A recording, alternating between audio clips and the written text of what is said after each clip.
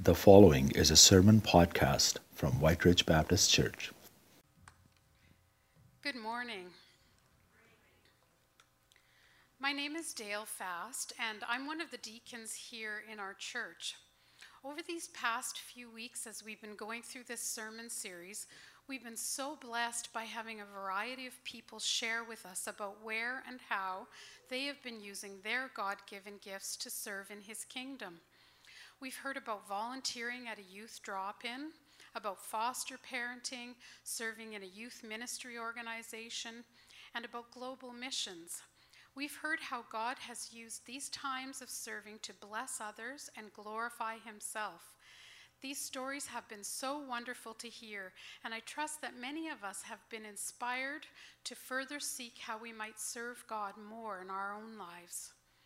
Today I'm here to tell you about some of the stories that you don't know, stories that you've never heard and might not otherwise ever hear, because these are the things that take place behind the scenes.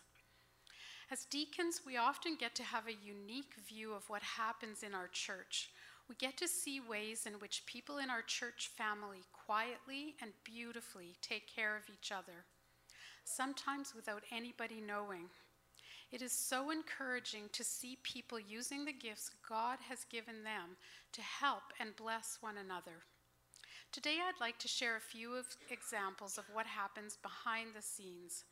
Not at all because the people involved in these situations want their work to be elevated. In fact, I'm not mentioning any names. But as deacons, we see that a big part of our role is to encourage and equip our church family members in caring for each other. On behalf of the deacons, I hope that we all can be encouraged as I give you a glimpse of some unsung servers, so that we might all be inspired to use our gifts, no matter how big or small, to build one another up. Our first example is the prayer warriors. There are some in our church who devote significant amounts of time during their week to pray for others in our church family. This is a service that perhaps no one else will ever see, yet these servants are faithfully coming before the Lord to spend quality time praying for our congregation, our leadership, our community, and our building project. In another example, this winter there has been a small group of young men who have been on call to help shovel snow for someone in our church who is recovering from surgery. Not a big time commitment. It actually hasn't snowed all that often, but when it has, they've been there to help. Or, this past summer, a family from our congregation went together to help out in the garden for someone who needed some extra hands. Then there is the couple who, before worship service on Sundays, prepares food for afternoon guests, even though they don't know yet who those guests are going to be. They go to church looking for someone to invite over for lunch, someone they don't know, perhaps someone new to the church or as yet not connected with our church. What a great demonstration of hospitality that isn't a hardship for them, but it has already significantly impacted the lives and relational connectedness of others in this church family. It is amazing how many people take it upon themselves to visit those in our church who are in hospital or struggling with an illness. The deacons and staff know who you are because we see you at the hospital when we arrive to visit the same people, or because those people tell us that you were just there yesterday. We are very grateful for you and your compassion. There are folks in our congregation who make themselves available to give rides to others who need them. This includes rides to church every Sunday morning for some, or helping people get to their various appointments for others. What a great example of the gift of helps. Not long ago, someone in our church family made a huge pot of soup and brought some to each of the new mothers in our church.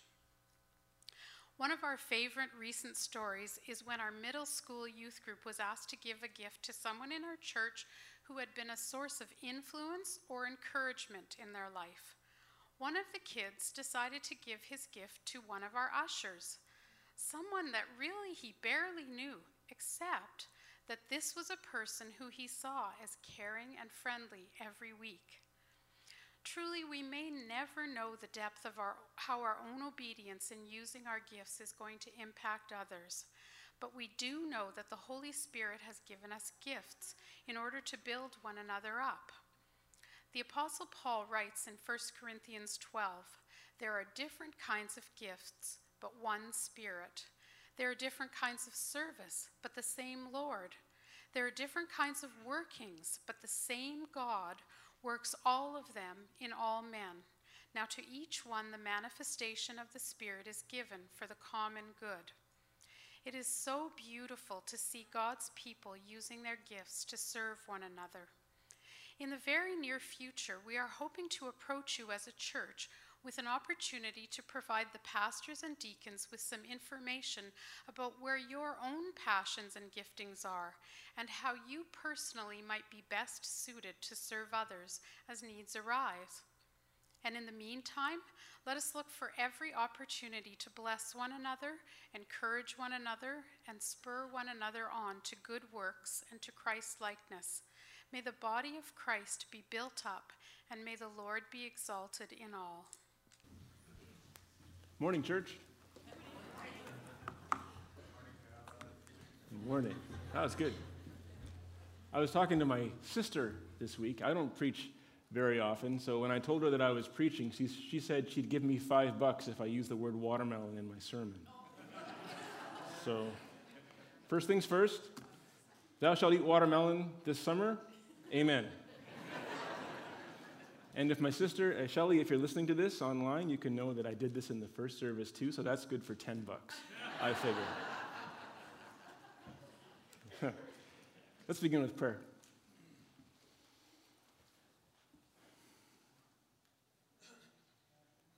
Father, it was a blessing to hear the scripture that Melanie shared with us earlier today.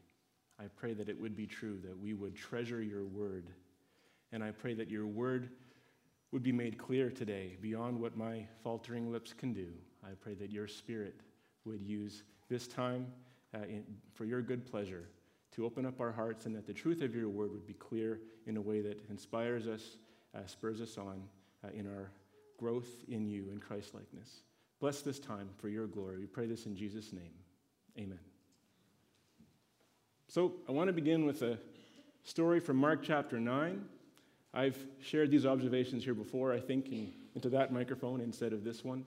And it's one of my favorite reflections, though, so I want to share it with you again. And it's the story where Jesus chooses 3 of his disciples, Peter, James, and John, and he takes them up to the top of the mountain. And they go to the top of the mountain, and before their eyes, Jesus is transfigured into pure glory. And they also see Moses, and they see Elijah, and they hear the voice of God the Father. It is a powerful, powerful time for those 3 disciples to see all of that. But I find myself thinking more about the other 9 disciples, the ones who didn't get invited on the trip, the ones who are still at the bottom of the mountain. I identify with them more. I feel like they must feel kind of left out. They never got invited to go. They didn't get to go do the special thing. And then, going on to the next story in Scripture, when Jesus and Peter and James and John, the 3 who got to go, when they come back down the mountain, there's an uproar going on. There's a crowd of people around the other 9 disciples because somebody has brought their son to be healed because he's demon-possessed, and the disciples couldn't do it. So not only did they not get invited on the trip, now Jesus, who I would imagine is the one that they really want to impress because they really love him a lot. He comes down the mountain, and the crowd goes from where the 9 disciples are to where Jesus is, and they tell on them, basically. They basically say, your disciples couldn't do this thing. And so Jesus goes on, and he heals the boy, and that finishes that story, and they go on to another thing. But I think about those guys a lot. I think about if they woke up that morning, and what they wanted for themselves on that day was to look good, or to be especially appreciated, if what they wanted was to be known, this was a really crummy day. This was maybe the worst day. But if what they wanted on that day was to see people coming to greater faith in Jesus, to see people coming to know who Jesus was for the very first time, if what they wanted on that day was to see Jesus doing something miraculous, if what they wanted on that day was to see Jesus exalted, then this is the best day ever. And it's that perspective that we're going to be talking about in today's message. And we're going to call that the common good. Make sure this works. There you go. There you go. We're going to call that the common good. The common good refers to God's purposes for his church and for his kingdom. And if we can understand that together, then we're ready for this message. And the message today is from the text 1 Corinthians chapter 12, verses 1 to 7. So if you have your Bibles, please turn with me. 1 Corinthians chapter 12, verses 1 to 7. This is just a little collection of verses that we usually gloss over, I think, because they're right before some really big chapters that we tend to focus on, with some lists of spiritual gifts and talking about the body of Christ and all of those things. But this is before that. 1 Corinthians chapter 12, verses 1 to 7. And as we read this, I invite you to stand with me, please.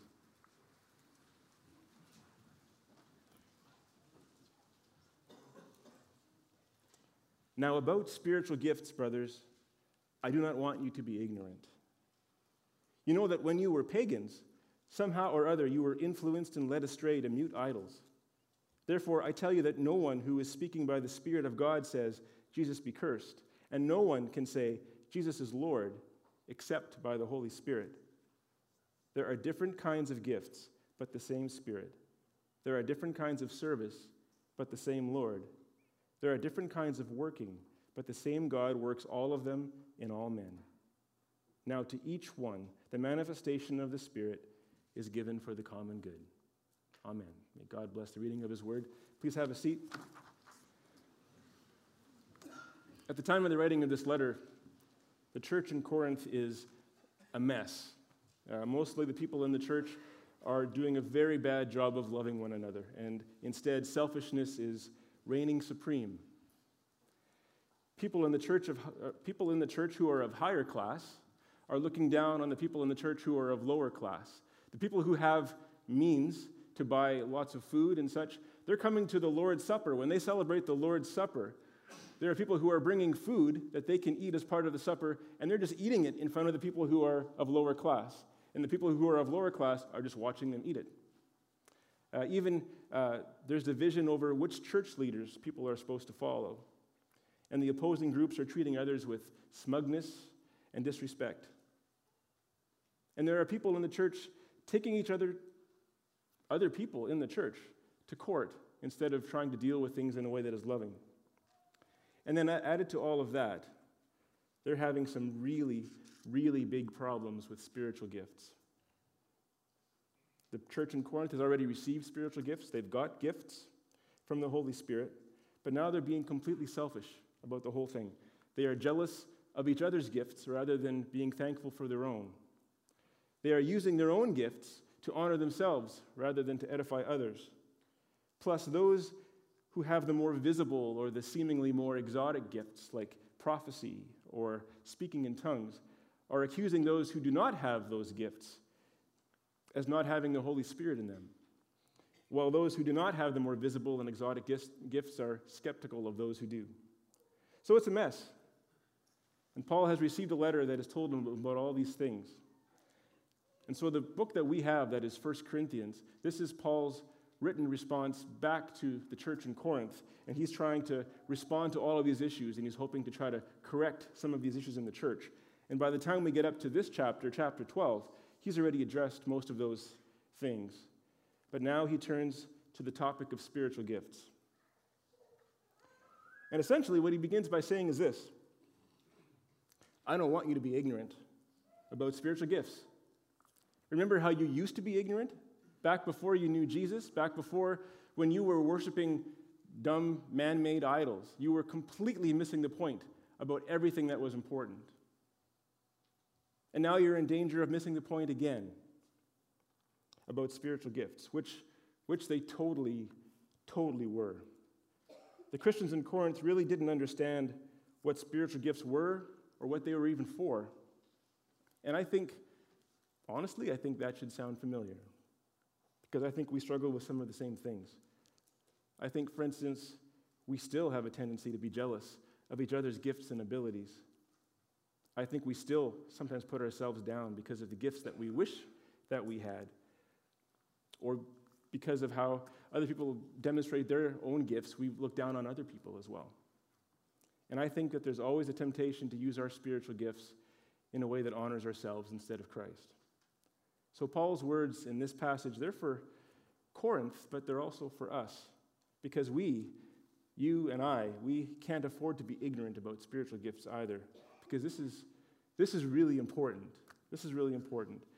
And so now with his introduction out of the way, Paul jumps into his first point, addressing this controversy over whether or not people have the Holy Spirit if they don't have certain spiritual gifts.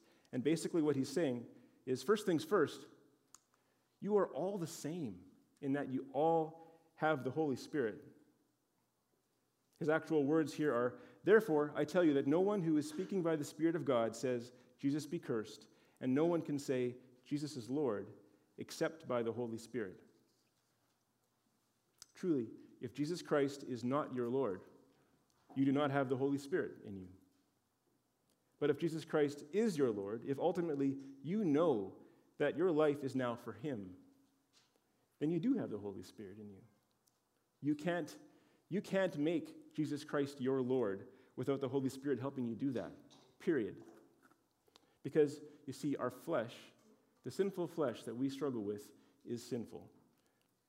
If we were left to our own devices, we would not exalt Jesus Christ, nor would we ever want to. But in Galatians chapter 5, Paul says that because we belong to Christ now, we have the Spirit in us.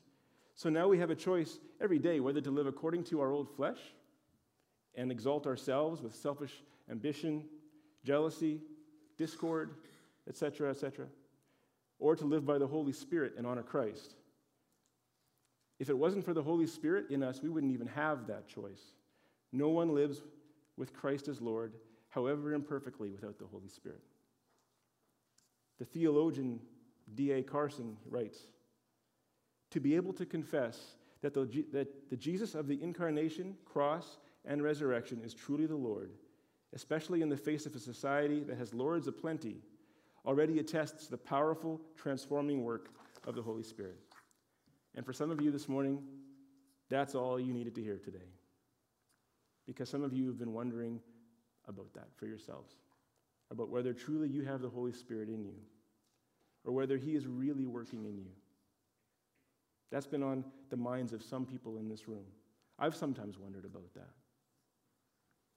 When I was 20 years old, I went to the convention center. There was a series of evening gatherings, worship services really, that were happening there. And my cousin was going to them, and he was telling me all these things that were happening at that place that were amazing. And I wanted to see what that was about. I was a relatively new Christian, or at least new in my dedication to the Lord in my life, and I wanted to see what this was. And so I went by myself one night to the convention center, and there was this huge gathering of people, and I was sitting right in the middle of the gathering. And all around me, there were people that were speaking in tongues, and there was tons of other stuff going on. And I remember standing in the middle of this group. There's singing happening, and there's all these things happening. I remember having my arms up towards heaven. I can still picture I was wearing, you remember what shaker knit sweaters were? Yeah. That's already past the time I was out of style already in 1990, whatever it was. But I remember my arms, and I remember praying, God, I'm right here. Like, pick me. All these things that are happening around me, why isn't it happening to me? I had this deep desire for something amazing to happen, and it just didn't. I sang the songs, and I went home. And my goal this morning isn't to try to judge what was happening there that night, because I don't really know. I do believe that God still gifts people in the gift of speaking in tongues in different places and in different ways. I believe that there are lots of things that God gifts people with. But I do know, and I can tell you, that I came away from that night just confused and discouraged, wondering, does the Holy Spirit even like me? Maybe He doesn't like me. Maybe He's not in me. And if these are questions that you've been asking yourself at all, then let this passage that we're looking at today, let this passage of God's Word assure you that if you have already trusted Christ, for the forgiveness of your sins and have declared him your Lord, then yes, most definitely yes, you have the Holy Spirit dwelling in you. Whether or not you feel him right now, whether or not you are aware of his work in your life right now, know that he is with you. And that's Paul's first point. Because like we said, people have been accusing each other of not having the Holy Spirit because of not having, the right gifts.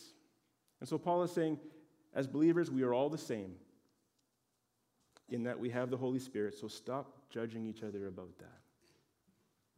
And then he contrasts that with his second point, essentially saying, we are also all different from each other. So stop trying to compare your gifts with one another. Because the people of Corinthian church, they're also struggling with jealousy. They're comparing their gifts and their abilities with one another. They're seeing some gifts as more important, some gifts as less valuable than others. Do you ever struggle with that when you think of what your gifts and abilities are that you're aware of? How often have I heard someone say, I'm not good at anything, or I wish I could do such and such as good as so-and-so does, or I wish I could accomplish as much as that person does, or I wish people would see me in the way that they see that other person, or I'm of no use to God because there's nothing that I'm able to do for him. Does any of that sound familiar of things that you maybe have said in your own life? It's kind of ironic, really. We are responding in the flesh about how we are gifted by the Spirit. And so were the people in Corinth. So Paul responds to this by showing how unique each of our spiritual lives actually are. He says in verses 4-6, there are different kinds of gifts, but the same Spirit. There are different kinds of service, but the same Lord. There are different kinds of working, but the same God works all of them in all men. And basically, he's trying to say that in regards to our gifting and our service, each of us have situations that are completely different from each other. We are completely diverse from one another, so it doesn't make any sense to compare. And so in these verses, he's describing 3 levels of diversity. First of all, in verse 4, even though there is only one Spirit, he has given each of us a totally different set of gifts.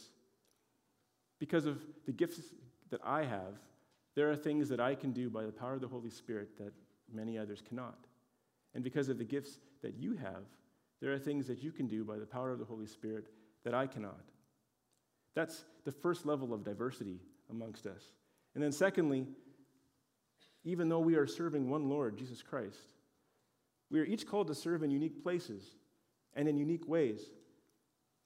Even if some of our gifts are the same, our callings are still different.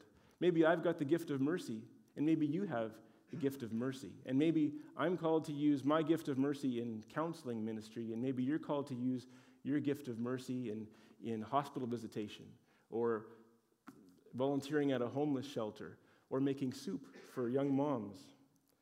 Maybe that's your calling. So this is another level of diversity beyond just what gifts we have.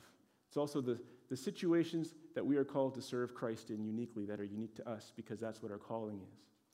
And incidentally, we could also be called to do a similar kind of service, but with different gifts.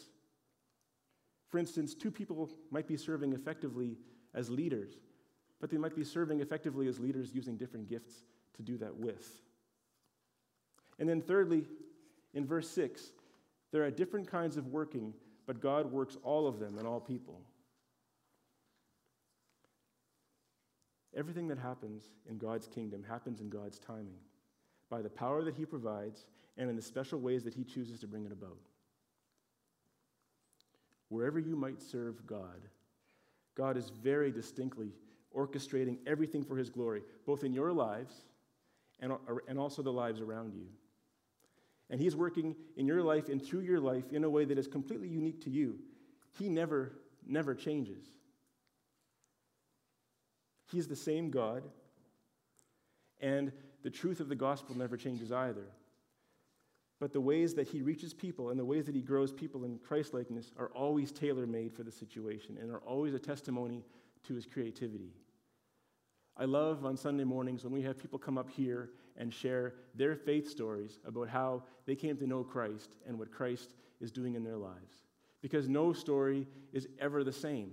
Every person has a different experience of how God is working in their life. And it's not because God is different with me and different with you. He's the same God, and the life-changing gospel is the same gospel. But they're just two different ways that he's working. Because there are many different kinds of working, but God works all of them in all people.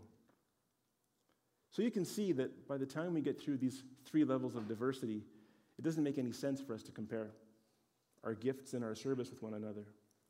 It makes a lot more sense for us to be joyful and to celebrate all of the diverse ways that God is working in us and through us.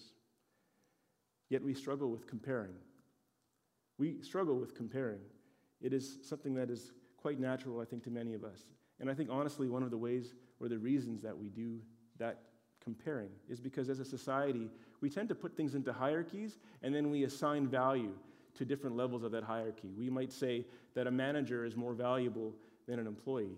We might say that somebody who has a job is more valuable than somebody who does not have a job, or somebody who is homeless, or any number of things, as if the intrinsic value of a person somehow depends on those kinds of things.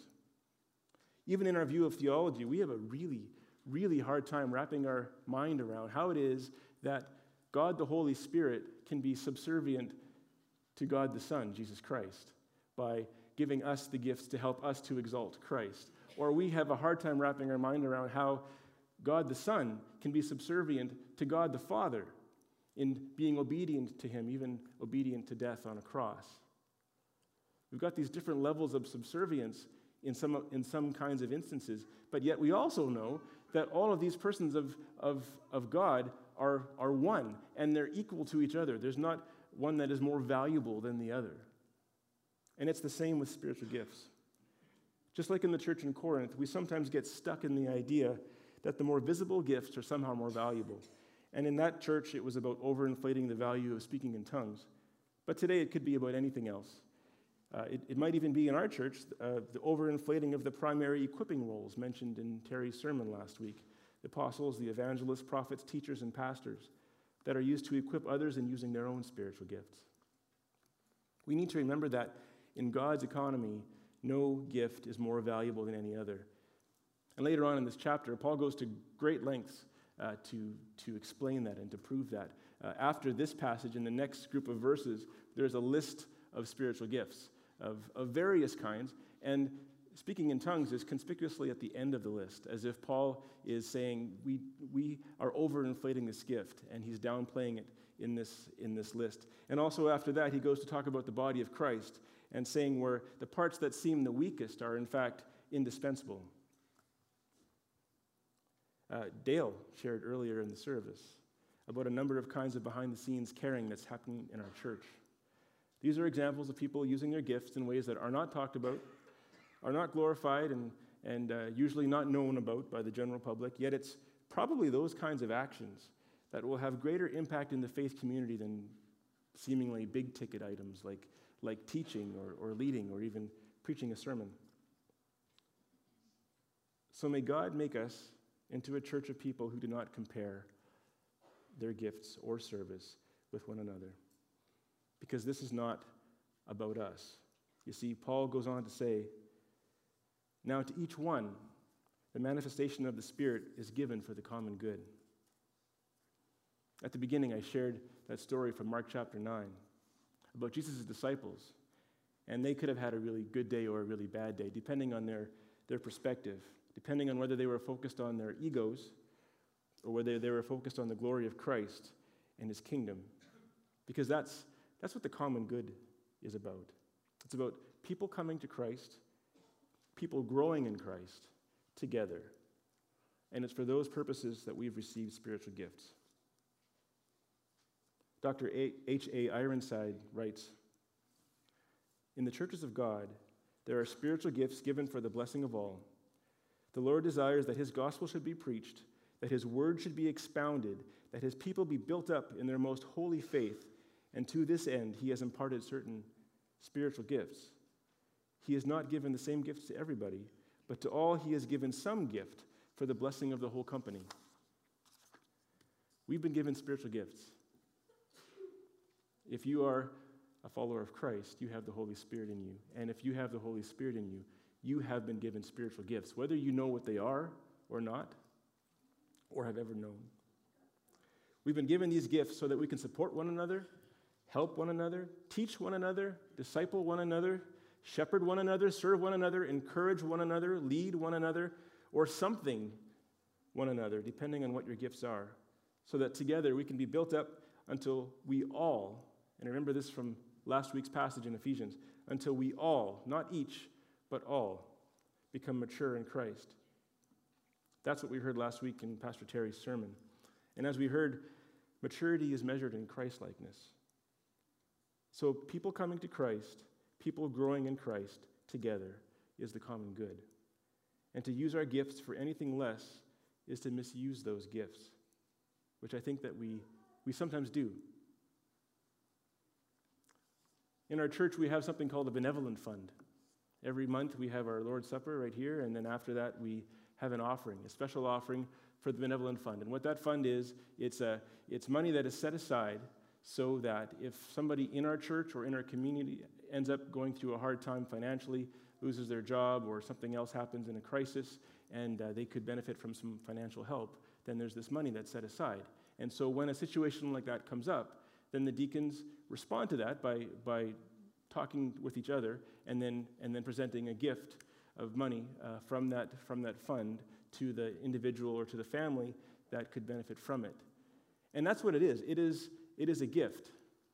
When we give from that fund, we don't earmark it by saying, we're going to give you this, but you have to use it for buying groceries, or you have to use it to pay your mortgage or to put gas in your car. We don't say that, because if we did say that, it wouldn't be a gift. It would be a contract. And that's the same with spiritual gifts. We've been given something freely. And there's some excitement. There's an adventure in discerning how we might serve God with these spiritual gifts. And we're free to explore that. And that's fun. And there's also a lot of ways that we could use these gifts to honor ourselves.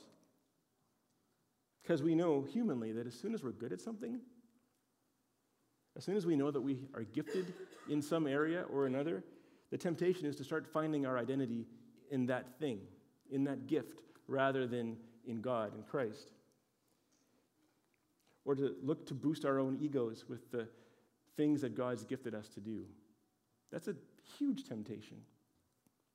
There's another quote by Ironside, I think it's in your sermon notes. It says, "If God gives me any little gift at all, he gives it not that I may gather people around myself, but he gives it to me for the blessing of others, for the salvation of sinners, and for the edification of saints."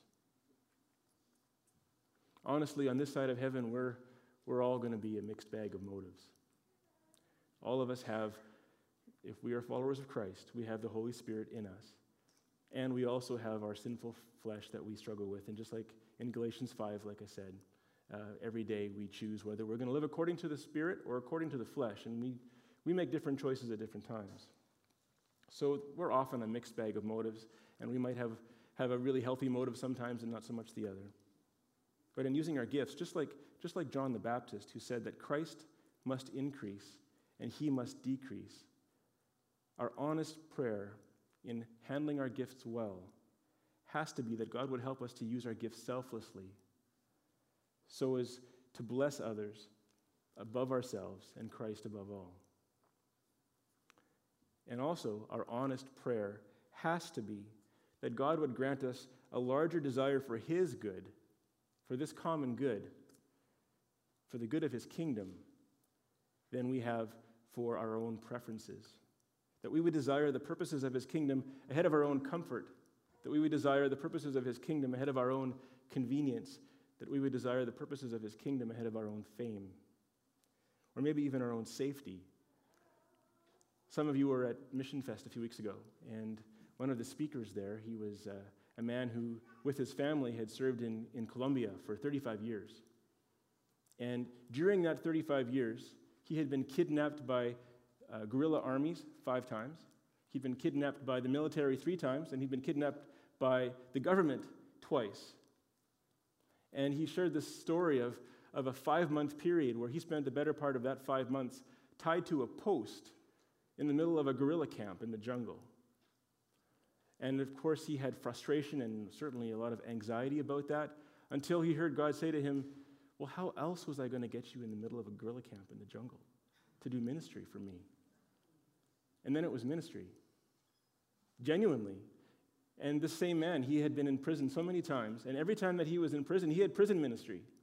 And there was one story he told where the authorities were trying to decide whether he was going to have his imprisonment in the prison or whether he was going to have house arrest, and how his wife was kind of saying, well, actually, he should probably be in prison.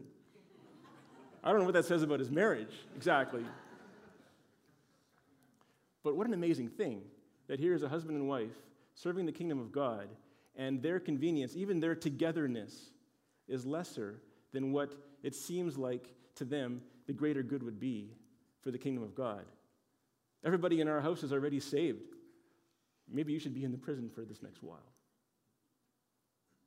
I came away from that just blown away.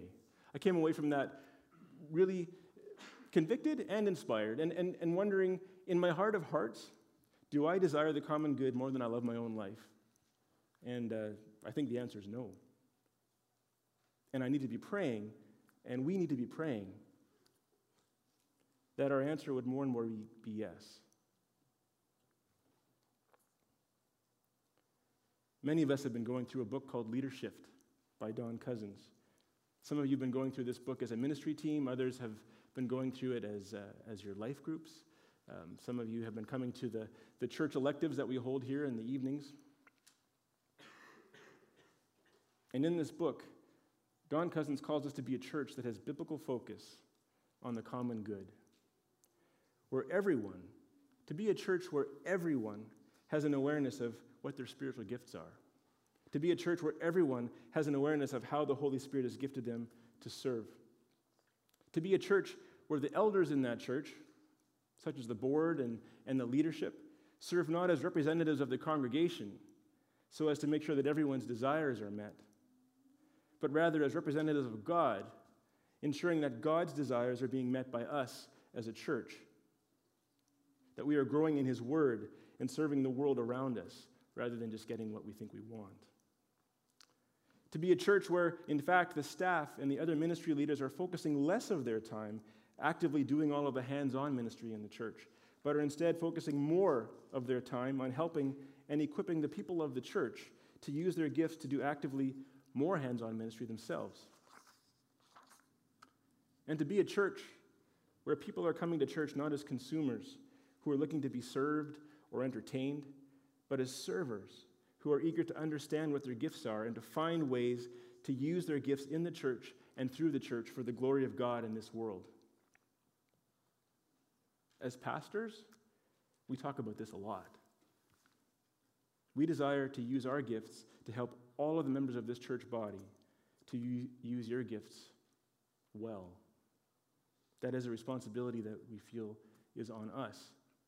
And not just the paid staff, but anybody with the kinds of gifts that Pastor Terry talked about last week from Ephesians chapter 4, primarily equipping gifts. So it's our responsibility to help the church to use your gifts, to care for one another in the church, just like Dale shared today, and further God's kingdom in the world. And it's all of our responsibility as a church to serve and to look for opportunities to help others to use their gift to serve as well. And that's why so much of our conversation and preaching has been about equipping this past year. And it's not going to stop. I think we're going to keep hearing more about that. That's why the board and the staff are working through the leadership workbook together so that it can start with us and trickle down to all the different parts of the church. That's why the leadership courses are being offered right now. And that's why we as staff are looking to devote intentional time investing in individuals who serve in our areas of ministry so we can walk alongside you, to build you up in your gifts, and to help empower you in ministry in whichever way that we can. And that's why we're going to continue on in this church with a focus upon helping us grow in our knowledge and use of spiritual gifts. I don't know how many of you are in these classes right now, or how many of you are taking leadership in your life groups. I don't know how many of you have ever done a spiritual gift assessment before to see what your gifts are. And certainly, just like any other man-made written tool, it's only really that. It's a springboard for discussion. Don Cousins doesn't have the monopoly on the mind of God, certainly. But what an affirming thing for us to have a better understanding of how it is that God's gifted us to serve him, and where it is God is gifting us to serve him, and what it is he's doing in our life, where it is he's really putting his power when we are serving him. That's that zone of God's anointing that you've been hearing about. As Don Cousins reminds us, the church is a lot like a jigsaw puzzle. Each of us have gifts that represent a different piece of Christ's heart for the church and for the world. And for us to truly grow in maturity in our faith, and for us to be a church that is best equipped to serve and make Jesus Christ famous in the world around us, we need all the pieces. According to this spiritual gifts inventory, I have the spiritual gifts of mercy and creative communication, that's art stuff and music stuff, and shepherding and encouragement. And in order for us to grow together, you need me to step up and use those gifts. And each of you have unique gifts. And in order for us to grow together, we need you to step up and use those gifts for God's common good, because that's what life is for. Amen. I'm going to call the worship team up, and while they're coming up, I want to ask you to consider a few questions, the questions that are at the bottom of your insert. And these 3 questions come from verses 4 to 6. And you might look at these questions and you might know the answers to some of them already, or maybe you have no idea. And if you're really kind of at the beginning of that and you don't know the answer to these questions, I invite you to talk about it with somebody who knows you well, or to join in with one of the leadership groups or classes, or come to talk to one of us as pastors. We would love to talk to you about this stuff. And here's the questions. Are you aware of how the Holy Spirit has gifted you? Do you have a sense of where the Lord has called you to serve? And what work is God doing in you in this season of life? 3 really important questions that would be really great for us to get to the bottom of for each one of us, so that we're not ignorant about spiritual gifts. And before we join together in song, let's pray together.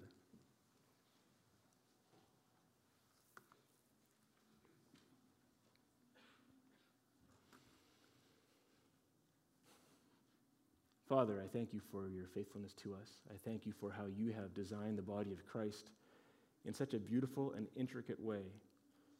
I thank you how you have allowed us to be your hands and feet in this world, and all the other parts of the body too.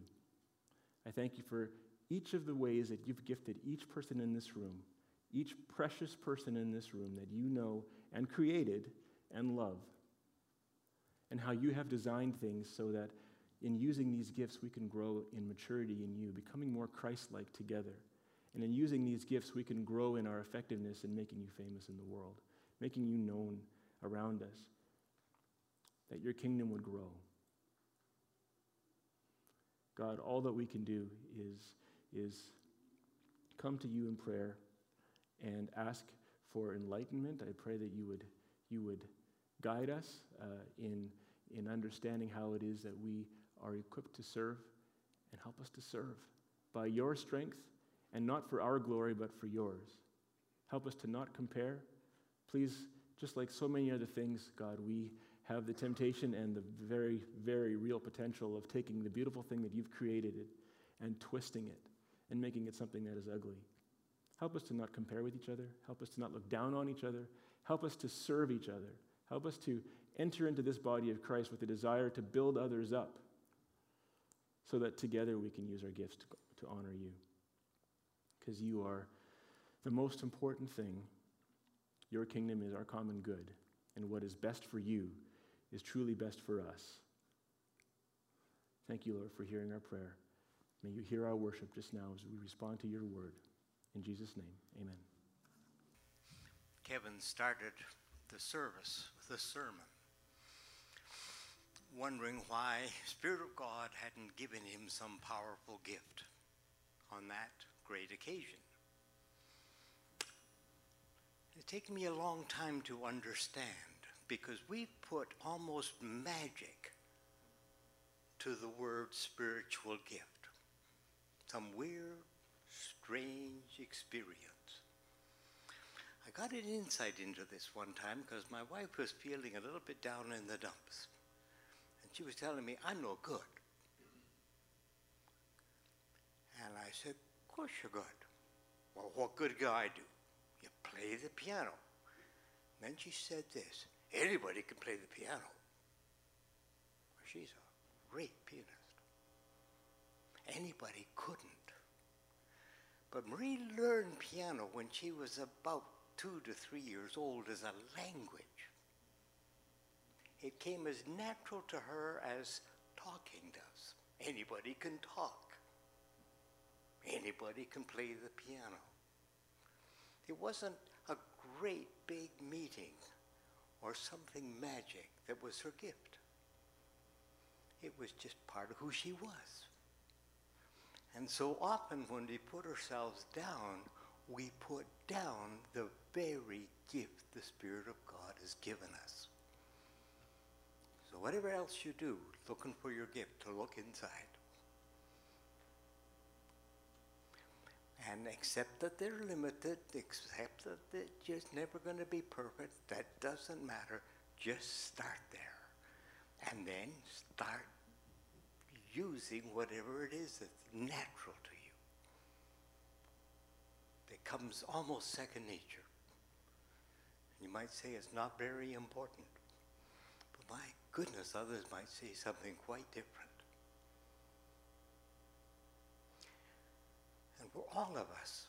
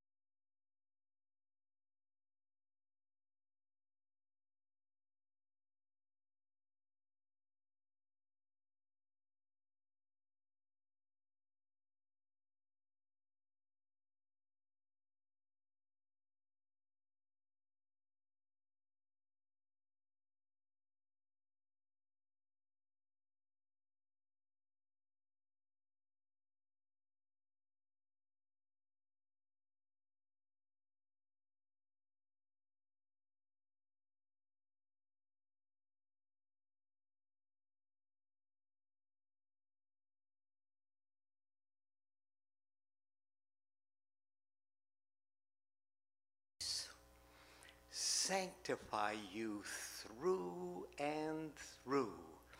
May your whole spirit, soul, and body be kept blameless at the coming of our Lord Jesus Christ.